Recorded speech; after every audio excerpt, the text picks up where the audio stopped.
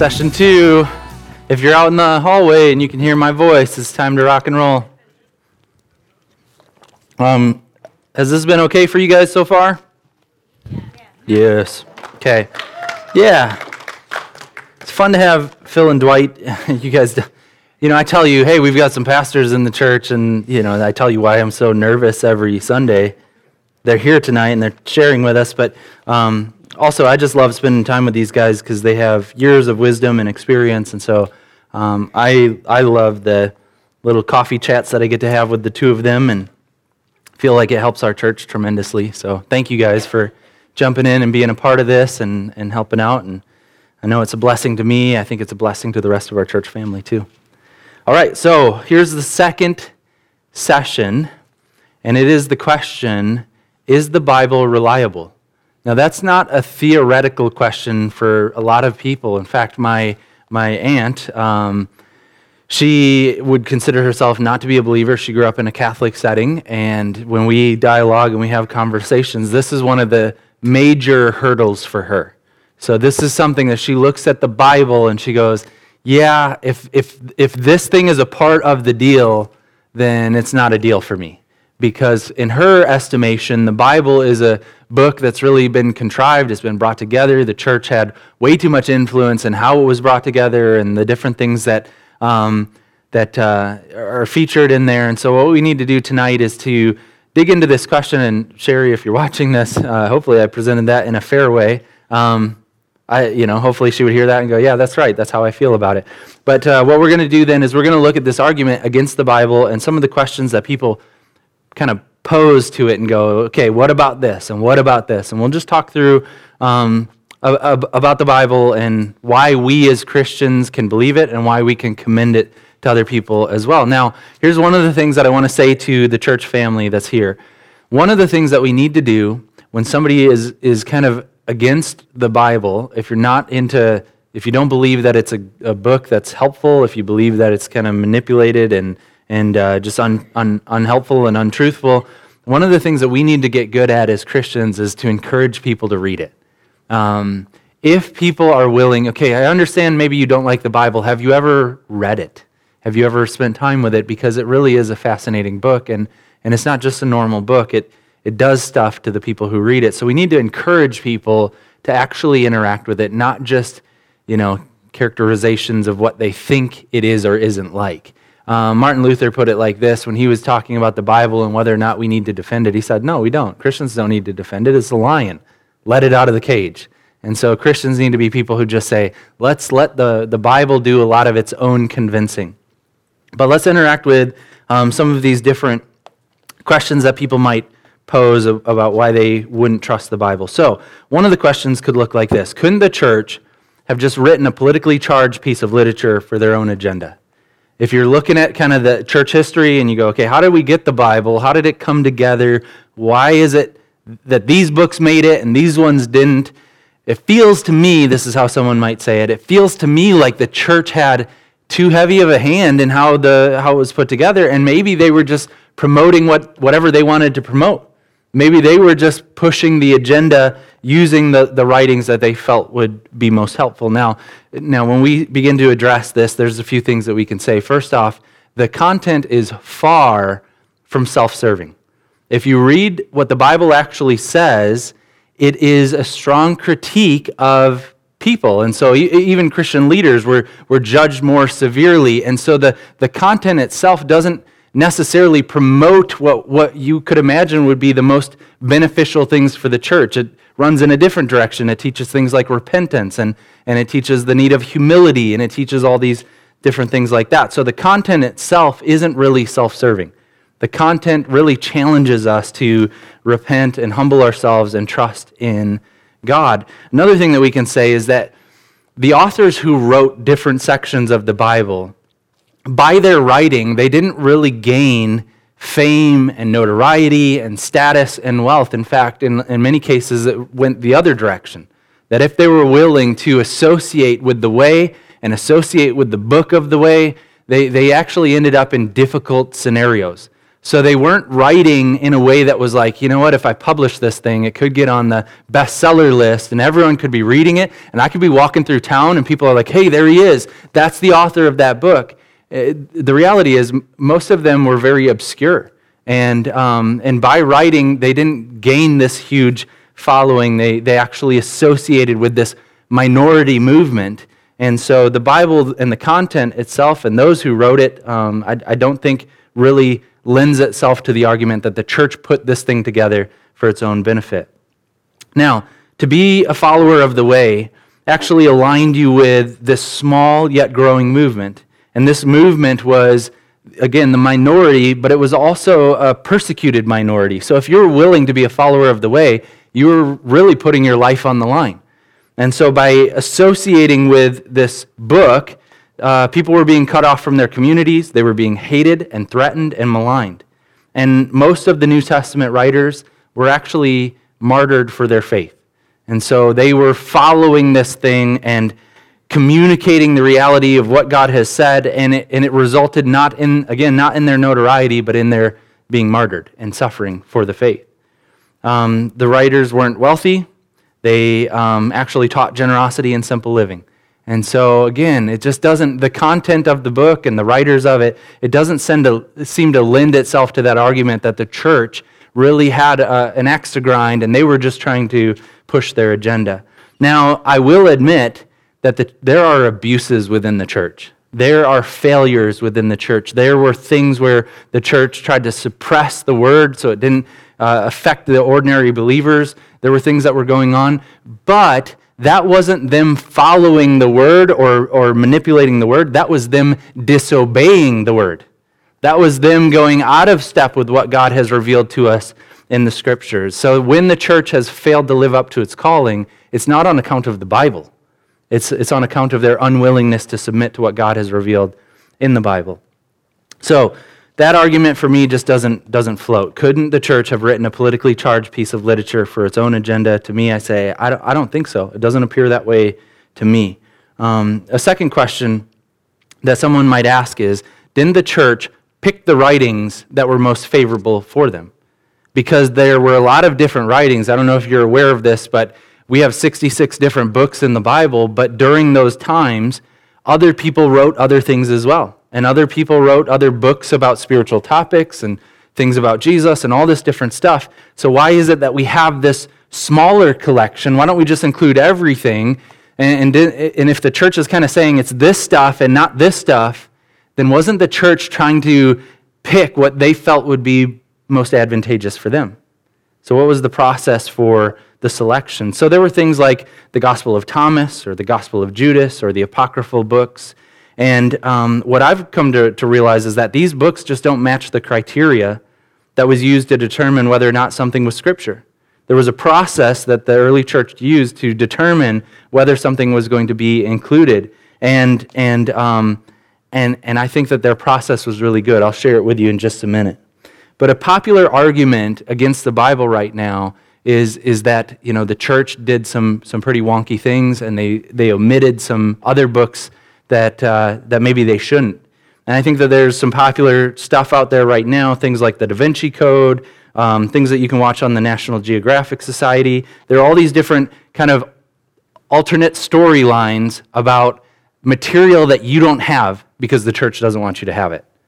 And the truth is, when you begin to look at how the selection of the books actually unfolded and the stuff that was omitted, there's actually really, really good and sincere reasons for those things not being included. So for me, I feel that the criteria for including something into the Scriptures was actually very good.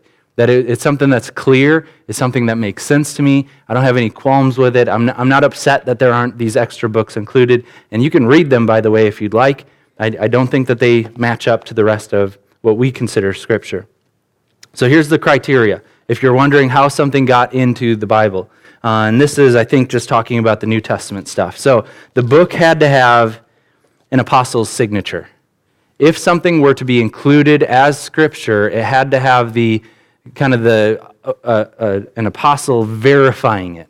So whether that meant that there was somebody who was writing it in the name of them, or they were directly writing it, it had to have their signature on it. Somebody had to stand by it and say, yep, this is from me. This is my contribution to the story and the life of Jesus and the teachings for the church. So a book had to have an apostle's signature. The reason for that was because the apostles had firsthand experience of the life and ministry of Christ. They were people who were there. They were eyewitnesses. They would know if something didn't jive or fit together with what Jesus actually said or taught.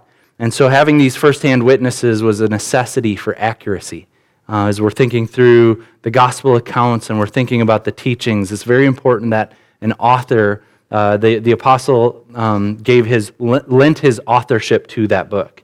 So that means that all of the New Testament writings are actually dated very early to the historical events of Jesus' life, death, and resurrection. If you had to have a signature of an apostle, that means that every New Testament book would have been written during that time after the life, ministry, death, and resurrection of Jesus, and not far from it.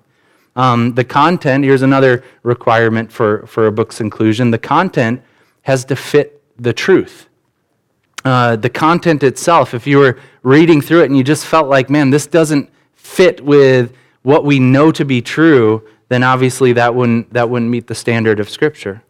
It had to have another feature about the acceptance is that it had to have this universal consensus of the church. It had to be books that the church in general said, we stand by this. And that's exactly the case. As I remember reading, and I don't have this information in front of me, but I remember reading about the lists that were being published pretty early on of what the churches in different regions in Africa and South Asia and these different places, and the people would say, okay, here's what there are all these different writings out there, and here I'm going to share with you my playlist. I'm going to share with you kind of all the stuff that we've been reading as a church that we are just being built up by, that God is speaking to us through it. These are the scriptures that we've been interacting with. And at the same time, all these different churches in different regions published the lists, and they were all identical. They all had the same exact books on there, and it just revealed that there was this universal consensus of what was Scripture and then what wasn't as well. So it had to have that universal acceptance. They had to have this self-authenticating divine nature. You can read a book, you can even read a spiritual book, and it doesn't necessarily do anything to you. But if you read the Bible, God speaks through that word to your heart, and they were acknowledging that there are things that are written that actually communicate the voice of God to us. It's self-authenticating. It gives us the divine nature in the Word of God. And so those are some of the features. So if books could, be raised to that level, if they fit all those standards, then they could potentially be brought into the canon, which is what it's called, the collection of those writings. And that's how we ended up with the New Testament. There was a process for all the stuff, and some of it was good, but it didn't fit everything, and that got set aside. And it's not a detriment to us that we don't have it, because we believe that God has given us the words that we need in His Bible. Now, the Gnostic Gospels and some of the other writings, they don't meet the criteria that we just laid out.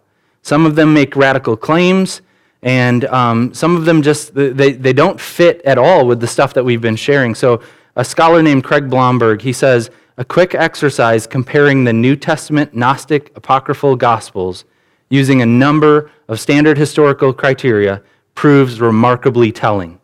The canonical texts are all first century in origin, no more than 2 generations removed from the eyewitnesses of Jesus' life, and no other gospel can be demonstrated to be earlier than the mid-2nd century, at least 2 generations later. So he's saying what you find when you compare what we actually have in the New Testament versus the other writings, they're categorically different. These ones are early, they're authenticated, these ones are written much later. He goes on to say, even very liberal and non-Christian biblical scholars quickly concede that there is no chance that this reflects the original version of the events. So some of these other writings, they're fascinating. I think it's worth your time to read the Apocrypha, some of those extra books to see what that's like, but they're different.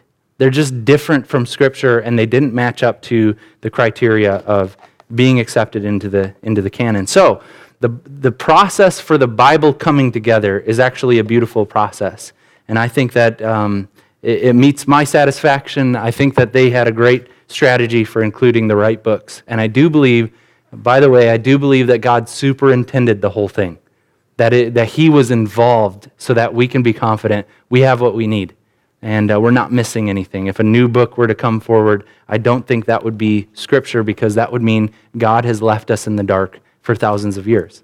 So I think God has given us exactly what we need. Well, here's another question, and this one, I think I saw it show up in the text questions coming through. It says, how do we know?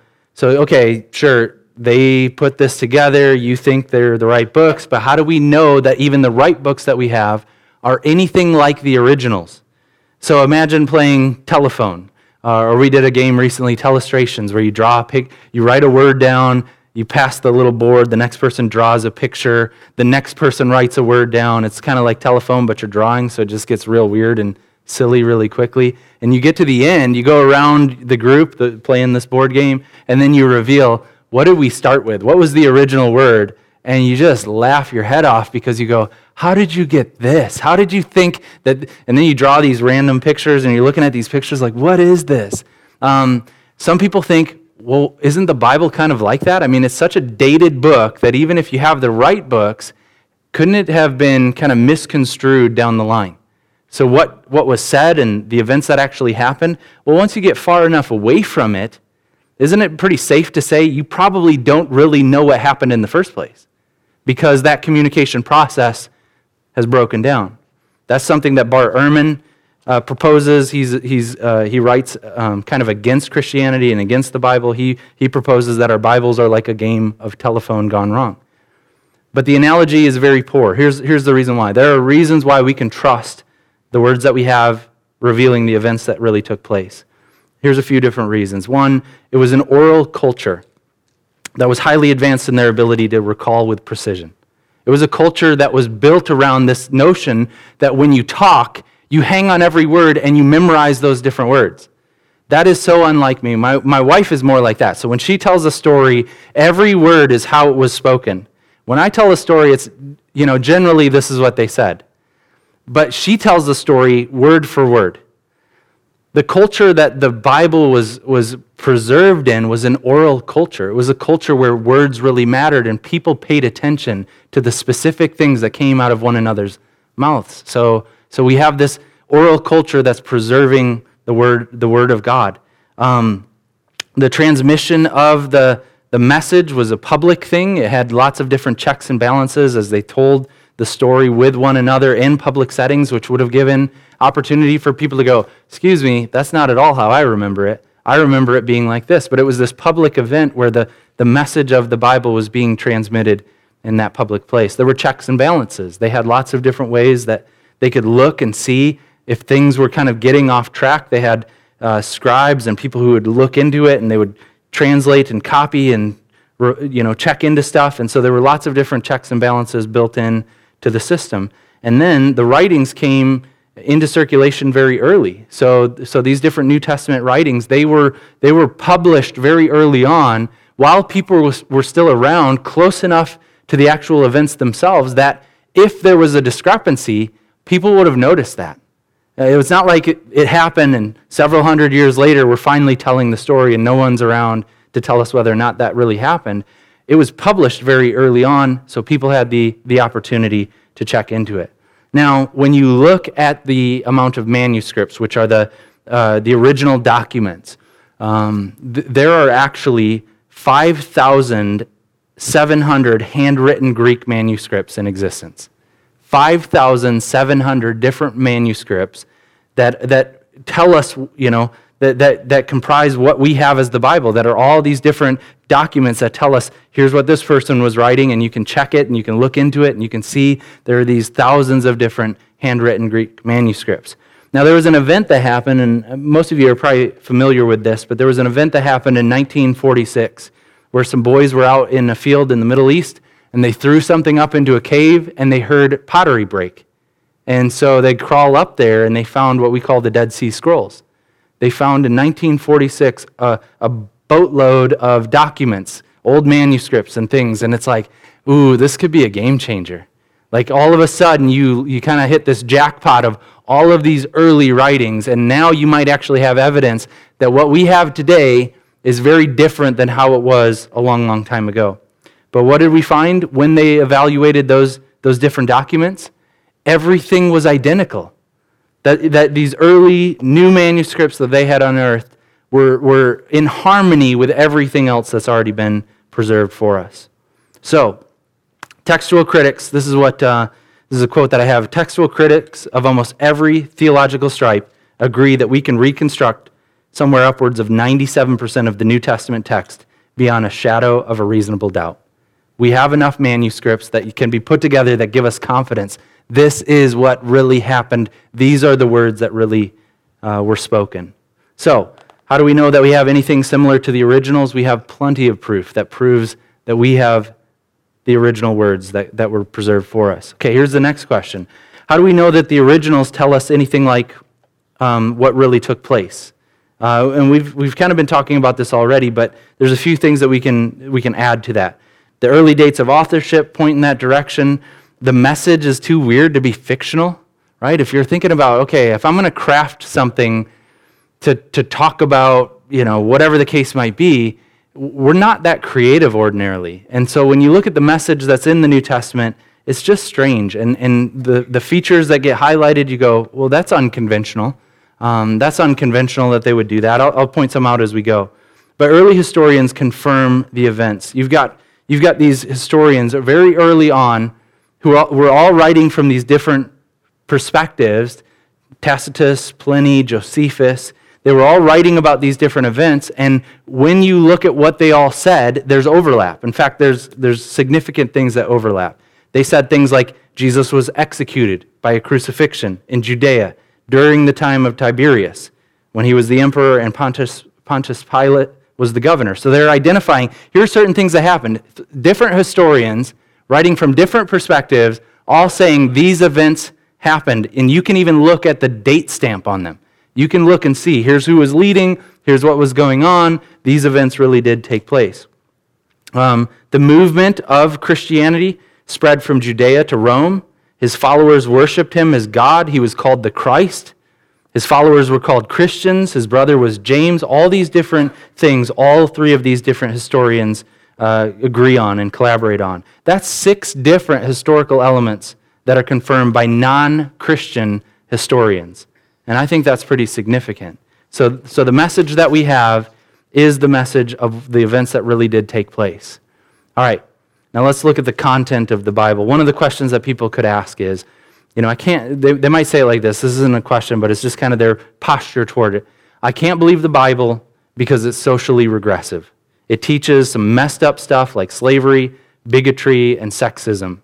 And people will get hung up on those different things, and they're looking at the content of the Bible, suggesting that what's presented there is so regressive that they can't get on board with it. But I want to suggest that most of those topics are misunderstood by people who haven't actually read the Bible. The Bible teaches, it really teaches this beautiful ethic, and it really moves followers of it toward things that go against even their own cultures of the day. So things like the Bible gives dignity and value to women, which was unconventional in their culture during that day. But the Bible consistently puts women in very important positions within the Bible. For instance, and I think this will show up later. I'm trying to remember this stuff. There's so many different details, but the eyewitnesses to the resurrection were females. At that time, they didn't allow females to testify in court. Isn't that fascinating then that the Bible is saying the most important event in all of history, females are going to be the ones who verify that it happened. So the Bible, it pushes us to recognize it's not regressive, it's actually helping us move toward the beautiful ethic that God has for us. It does describe, as we've talked about in the Q&A time, it does describe different events, but it doesn't always prescribe them. So it can say things like, this happened and it wasn't right, and polygamy and these different things, but it doesn't say that's what everyone should do. It's just simply telling us how those events unfolded. Instead, it prescribes this beautiful ethic of dignity of all humanity, of things going against racism, of unity within the body of Christ. It teaches a beautiful sexual ethic. It teaches all kinds of things that I don't think are regressive at all. I think they're beautiful and they're as God intended. So the Bible is a book that actually the followers of it have taken on themselves all kinds of projects to better the lives of other people. But I will say this, the Bible always confronts culture. So the Bible speaks a word that transcends all cultures, and we're always going to find points in the Bible that will confront us. And we don't like that. We don't like to be told that we're wrong. We don't like to be told that we have to change, but the Bible always confronts us at some point. And again, that's just a very uncomfortable thing. But I think that the content of the Bible is actually beautiful. And those who follow it try to live beautiful lives. All right, we've got a couple more questions. How can I take a book seriously that has things like talking snakes and people walking on water? Right? You look at the Bible and you go, that's weird. I've never seen that before. How can I take a book seriously that has these different things in there? And we already touched on it a bit in the Q&A, but a few things to note. The Bible writes in different ways, and so sometimes I do think there are allegorical things.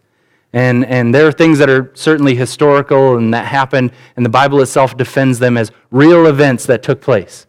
There are other things that are described that are a little bit allegorical, and so I think it's being written in a way that kind of communicates a truth. But I do believe that there are miracles, that God shows up and he does stuff that transcends the natural order, that he's able to speak through a donkey, and he's able to walk on water, and he's able to do these different things that reveal that he's more powerful than what he's made, that he can break the natural order of things in a way that highlights his divinity, highlights his authority, highlights his ability. And so when I look at the Bible and I see these different things in there, for me it's no issue. I believe that actually points to God's power. Here's the last question, then we'll go to our time of Q&A. Some people will just honestly admit they don't really understand what the Bible's about. And sometimes it's a sincere question because they go, look, I was fascinated and I wanted to start into it, so I started at the beginning. And I started reading Genesis, and then I got to some weird skin stuff in Leviticus, and I was grossed out. There was mold on walls and people with skin diseases that had to be checked out, and I was just wondering, what on earth is this thing about? A lot of people will reject the Bible because they've begun into it, and then they realize they don't really know what they're supposed to do with it. And to that, I just want to suggest to you that there is a consistent and beautiful storyline throughout all of Scripture. And I do think it's important that we don't just read the Bible in isolation, but we read it in community.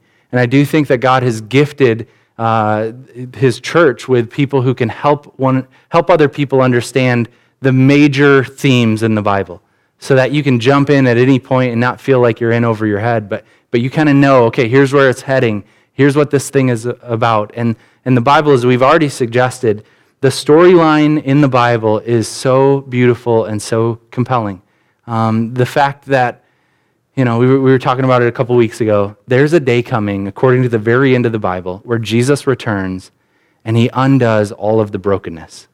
And when I'm sitting in here and I'm thinking about the brokenness in our lives and the stuff that we're going through, that promise of the hope that Christ gives us, that physical bodies are going to be made well again, that diagnosis, like my mom having a little tumor on the front of her brain, and stuff like that. And we read the end of the Bible and we go, Jesus is coming back to make all things new. He's coming back to set the world right again. He's coming back to reveal what it's supposed to look like for creation to live in harmony with its maker. The Bible presents that to us. The Bible shares with us the beautiful story of what God is doing in the world. And so for me, the Bible is a book that we should love and cherish and share with other people. That's it for presentation 2. So I'm going to invite the guys to come back up. We're going to do our Q&A for a little bit. And then, like I promised, we will dismiss early. So if you guys don't mind, join me up here.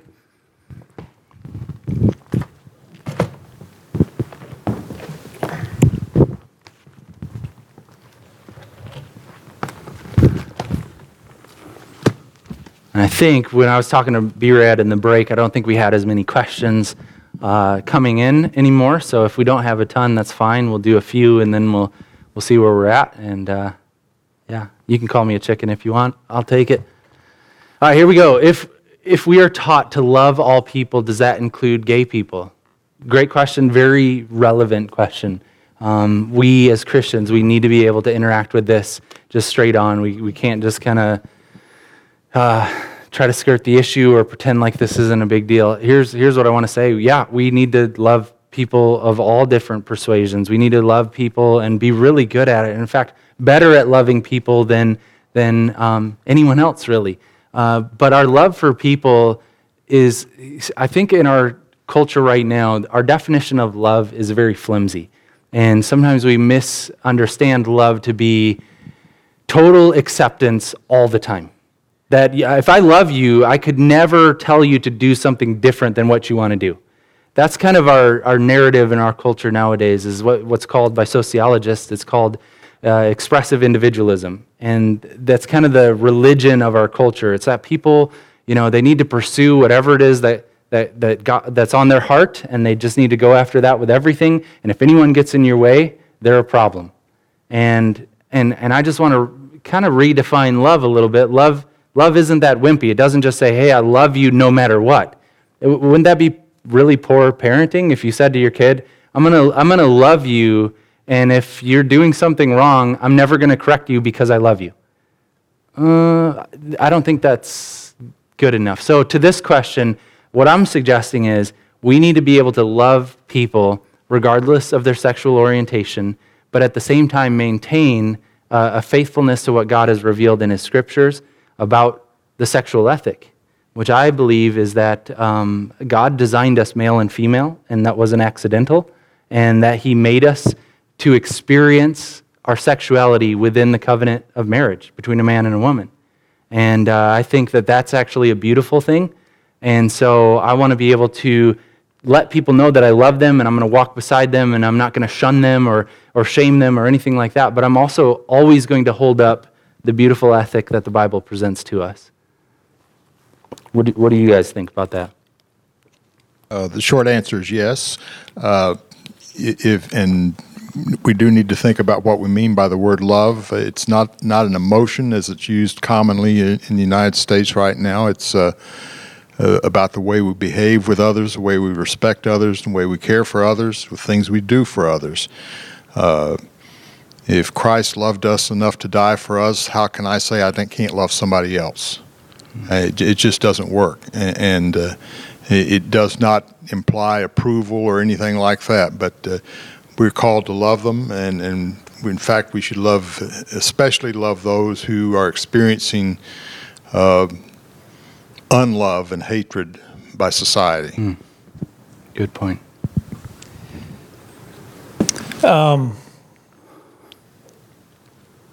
As Corey and Dwight both said, the simple answer is yes. I want to expand it just a little bit. I think more and more as Christians, we live in a society that doesn't see the world the way that we do. And I think we're going to have to come to grips with that and think about what that means for how we interact with people. And I think we sometimes start in the wrong place with somebody that disagrees with us. We want to focus on either the opinion that they have that we disagree with or the behavior that we don't. And we forget that it's an inward transformation that changed us, the Holy Spirit working in us. So I think it's important to start there with people rather than worrying about this or that issue. Not that we shouldn't take a stand for what we believe and state what we think about on an issue, but in terms of interacting with that individual, one, I think we have to remember that every person we're going to encounter, no matter who they are, what they think, they were created in the image of God, and we should respect that and treat them that way. But if in love we want them to change because we think that that's something they need to do to move closer to God, we got to start with the gospel in terms of that. That's the core truth that's going to transform them. So I think sometimes we, the age-old, we major in the minors. Yeah. And I think that's important because I think we're going to encounter more and more people that disagree with us, and we're going to have to make a choice of where we're going to start the conversation. Yeah. There's probably so much that could be said. I think when 10 years of student ministry, this was the recurring text question that came in over and over again. I guess I want to say during those 10 years, there were students in the youth group with same-sex attraction that we differed on opinions, but here's one of the commitments that I had. The youth group needed to be a place where that person could experience love, like Dwight was saying. A person shouldn't be shamed or experience, hatred or bigotry in other environments. The church shouldn't be the place where that's happening. So I do think we need to get really good at loving people that we differ in opinions on, and we differ in what we think God wants for them. But I will just say this, and I think it's really, really important, especially on this topic. Alistair McGrath wrote a book called Heresy, and he looked at all the different teachings throughout the ages and just kind of highlighted, okay, this is where the church got off and had to do some self-correction. And he, in his work, he kind of, at the end of it, he just said, here's the one thing that's consistent with every heresy. The church desires to be relevant to its culture. And the church wants to accommodate to the culture. And so what the church will do in every instance of false teaching, they make adjustments to the message. And I think that right now we're kind of going through these growing pains in the church as culture moves further away from what I think the Bible teaches. And we have to decide if we're going to be strangely odd, that we're going to go with what God says, even if it doesn't fit with our culture anymore. And we're going to commit to kindness. We're not going to be bullies about our beliefs, but we're going to try to love people and maintain our posture of hanging on to the truth, because we believe that's a good thing for people. So that's a great question. I think, if you want to keep talking about that, if what I'm saying is irritating to you right now, we should talk. If what I'm saying, you're like, oh man, I didn't know you felt that way. I don't know if I like my church anymore. Then we need to talk, and I'd be happy to do that. I'd be happy to sit down with you and keep this conversation going. Let's go ahead and do another question. In many of Jesus' teachings, he makes it sound like our salvation status is dependent on the way that we live our lives. How did the church come to the conclusion that salvation is based on faith alone?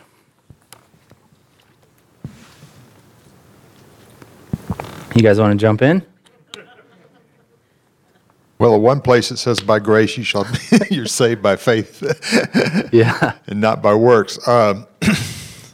That's the struggle for us. If it is faith, then it doesn't matter how. And this has been a heresy, a historical heresy, that we can say we can believe and then do anything we want to do, and it doesn't matter. And then the other side of that is to say, well, you don't have to believe anything; you just got to do the right things. And both of them are wrong. We are saved by faith, and yet. The way we live does make a difference. There's that one scary scene that's in Matthew about the final judgment of people coming to Jesus, coming before the throne, saying, hey, we preached in your name, we healed with your name, we did miracles. Jesus, I never knew who you were. That's kind of scary to see that, boy, that didn't matter at all. But I think it does, and it's a tension for us.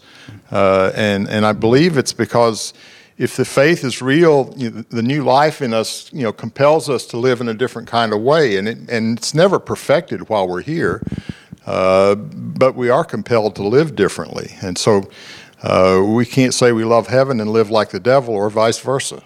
Go ahead. Well, I would just add that, I think a lot of times if you look at Jesus' teaching, a major point he's trying to make throughout his ministry is that the standard is impossibly high for us as fallen human beings to live up to. But he's often using the Pharisees as a foil to make that point that, the Pharisees were the religious leaders in Israel, and they outwardly looked like they just had everything together. And his point often was, but God wants more than that. He doesn't want just these small details that you do, but then, that on the more important things you don't live up to. So he's often talking about how we live our lives as a way of pointing to our need for him. And then I think that becomes more explicit in especially Paul's teaching, but throughout the New Testament letters, where how is it that we come to Christ? We come to him in faith, and that's ultimately what saves us, because then that's how we take hold of Jesus paying the penalty for our sins. But you don't realize you need that until you look at how high the standard is. Sure. Martin Luther, I think it was Martin Luther that said, we're saved by faith alone, but that faith is never alone. And he was suggesting that you trust in, by faith, what Christ has done for you for your salvation. And when that happens, there's something that accompanies that. There's this righteous life that comes with that. You desire now, because you're saved by faith, you desire to live in a way that's pleasing to your Savior. And so I think we don't have to pit faith and works against each other unless you're trying to use works as a way to earn your salvation. And that's where we want to take a stand and say, no, you could never do that. You could never earn your way into heaven. You have to receive that by faith. But having received that, don't just sit around and assume, like Dwight said, you can live like hell. You should be pursuing the God life and doing that out of joy and gratitude for what God has done for you. So I think the Bible continually draws these things together. We're saved by faith alone. We're saved by what God has done in sending his Son. But we also pursue the righteous life that God empowers us to now live out. And like Dwight said, not perfectly, but we're striving for it, and we want to see it increasing in our lives. Let's go ahead and do another question. Why isn't the book of Enoch included in the Bible? Isn't it quoted in the New Testament? Yeah, good point. Good find. One of you guys want to jump in? Sure. That's part of the so-called apocryphal books. Corey alluded to them earlier. Those were Hebrew and Arabic writings that were circulated among the Jews, and they made it into the Greek translation of the Hebrew Bible, but never in the Hebrew Bible itself. And when Christians were putting together the canon, we decided to go with the Hebrew and not the Greek translation, which was more recent.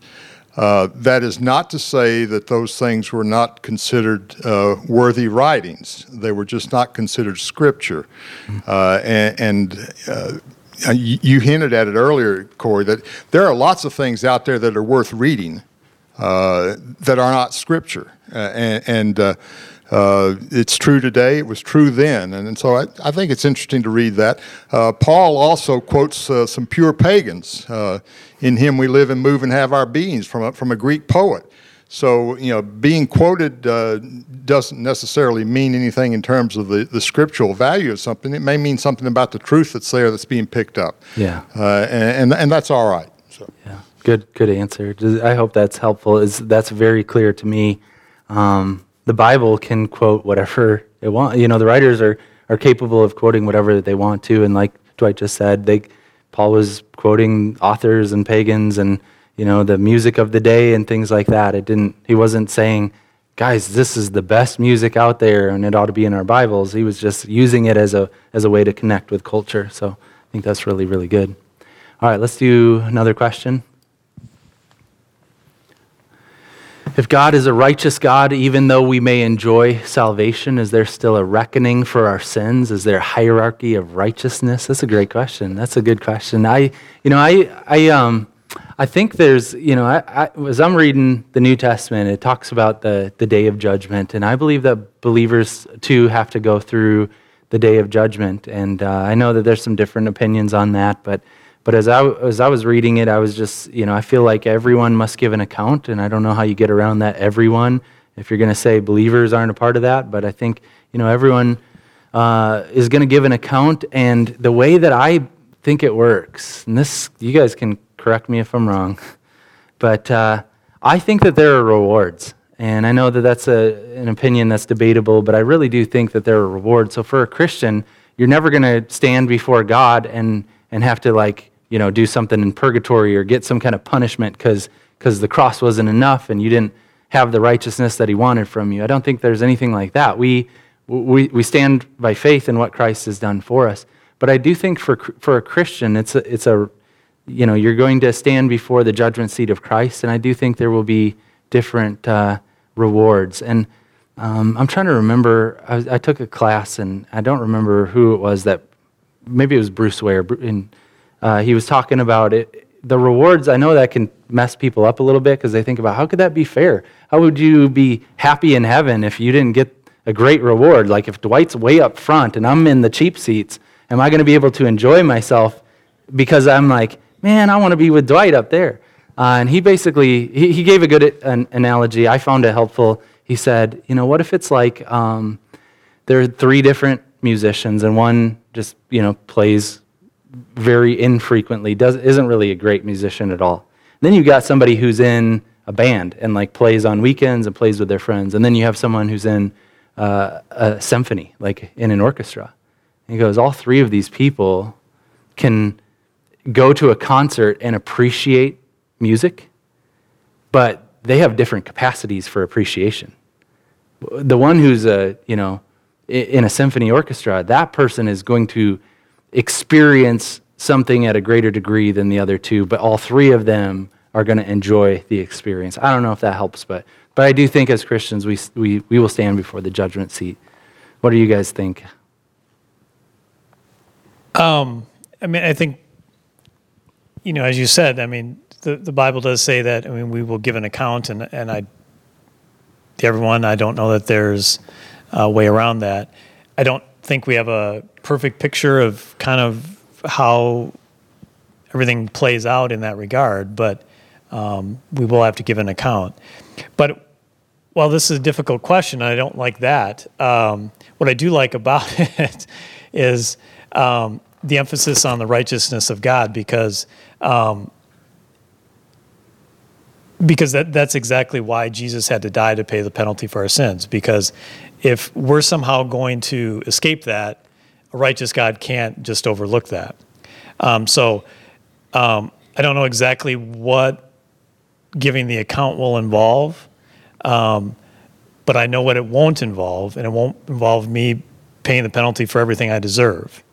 And it's because of God's righteousness that's in the equation, but sort of Jesus took care of it, so that's off to the side. Again, so I don't know what it looks like, but I'm thankful for that piece of it. Yeah. And that's our gospel message. That's the truth, that the righteous died for the unrighteous to bring us to God. And so Jesus offers us his righteousness. He pays the penalty for our unrighteousness, and that's how we stand before a holy and righteous God, is simply based off of faith in what he accomplished for us. But again, I think it's wise for us to say some of the details of how that's actually going to shake out, they're mysterious, and I don't know if we have a clear picture of how that exactly is going to work. And I think that's okay to just be honest about. So let's go ahead and let's do one more question. I'm feeling one more, and then we'll peace out. Saved by grace through faith. This is a great one. What exactly do we have to have faith in? Teed up for us. Have at it, gentlemen. What do we have to have faith in? I think our understanding is that the faith is directed toward what God has done in Jesus Christ and who Christ is. And if we start adding things to that or taking things away from that, we've distorted what the meaning of faith is all about. And I would add 2 other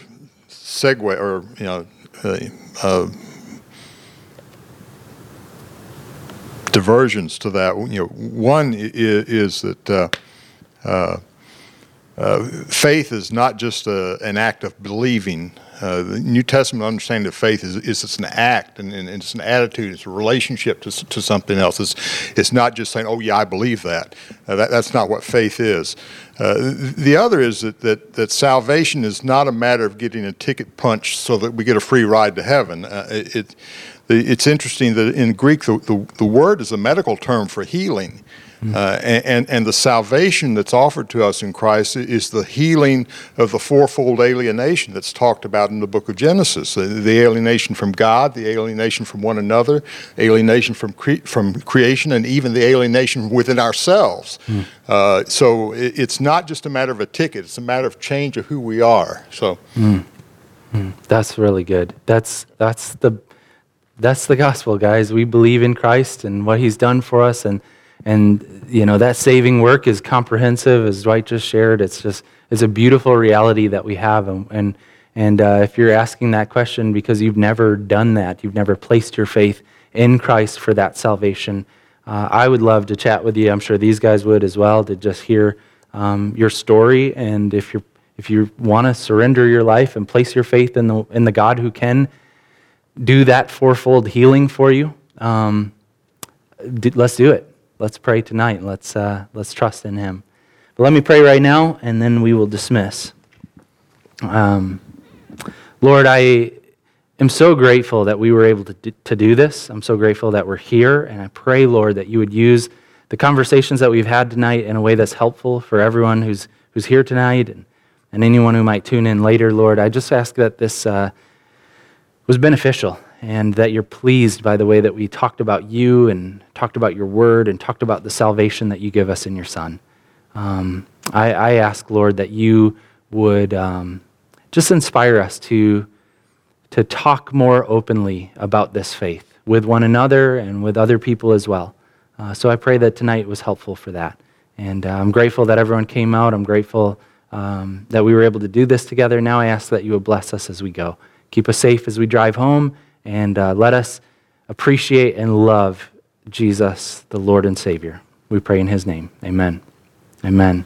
One quick announcement. We won't do that video, B-Rad. One quick announcement.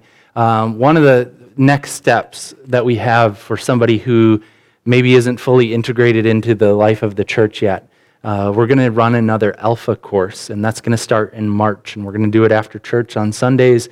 But it'll be an Alpha lunch, and if you're not plugged in at a high level in a group, it would be a great opportunity for you to meet more people and connect with other people, and just keep this conversation going.